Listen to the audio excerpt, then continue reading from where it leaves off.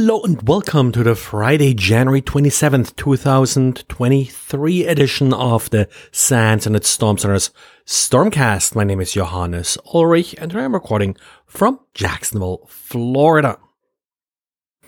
When doing incident response, it's often important to sort of quickly get a snapshot of relevant files and settings from a system that you may assume to be compromised. Tom today looked at a simple command line tool that can accomplish some of this for Linux. It's called UAC, or the Unix-like Artifacts Collector, and as the name implies, it runs on Unix-like systems and then collects various artifacts.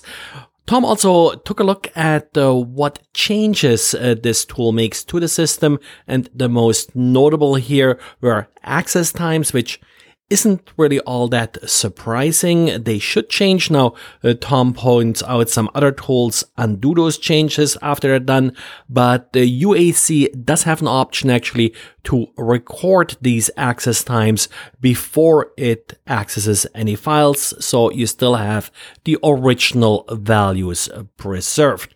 Overall, looks like a useful tool, also fairly transparent. There are YAML files that sort of include all the commands it runs, so you can also manage, update, and change them to your specific needs. And as Tom points out, you probably do want to run the tool first in a test environment a few times, become really familiar with it before you are using it in an actual incident.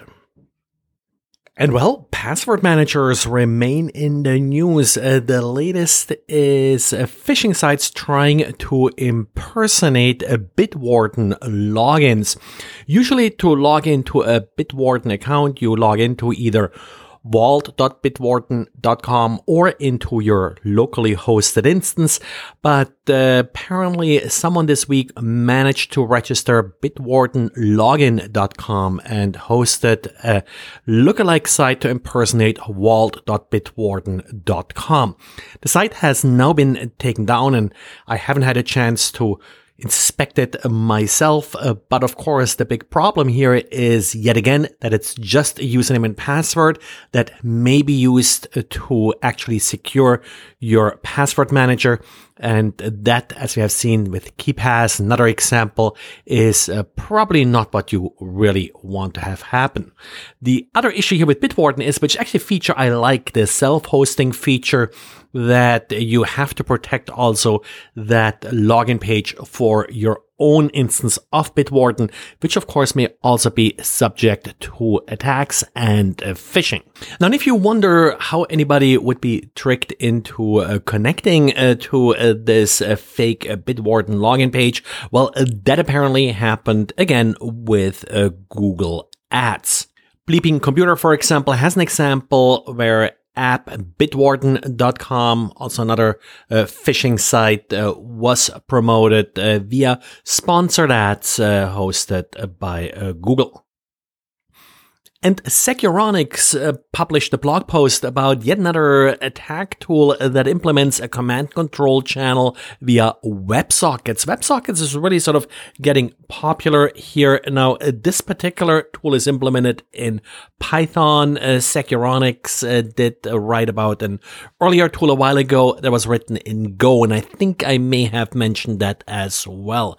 The initial infection vector here is the usual link shortcut trick with a malicious email, but what's a little bit different here is then that the actual command control channel uses a WebSocket, which is popular enough where it may not stick out at anything unusual in your network, but makes things more difficult to detect, in particular on the endpoint itself. Then in other miscellaneous sort of vulnerability-related news, we do have now a proof-of-concept exploit for a vulnerability in the Windows Crypto API. This vulnerability, CVE 2022-34689, was patched last August. And the issue here was that digital signatures for certificates could use MD5. And well, since MD5 collisions are well known, wasn't really that much of a surprise to see this proof of concept tool pop up now, taking advantage of this vulnerability. Then we also have an update for the Bind DNS server software. Nothing really all that critical here, but they have 3 vulnerabilities that they rate as high, which in particular does allow for denial of service attacks under certain configurations. So apply the patch as it becomes available, but nothing that you need to rush out. And then if you're using the sky-high security secure web gateway, well, it suffers from a cross-site scripting vulnerability in the single sign-on plugin. So again, apply patches as they become available. Well, that's it for today. The first sticker should be arriving maybe today, tomorrow, at least for those in the US who order them. And I'll probably mail out another batch this weekend. Let me know when they arrive. Thanks, and talk to you again on Monday. Bye.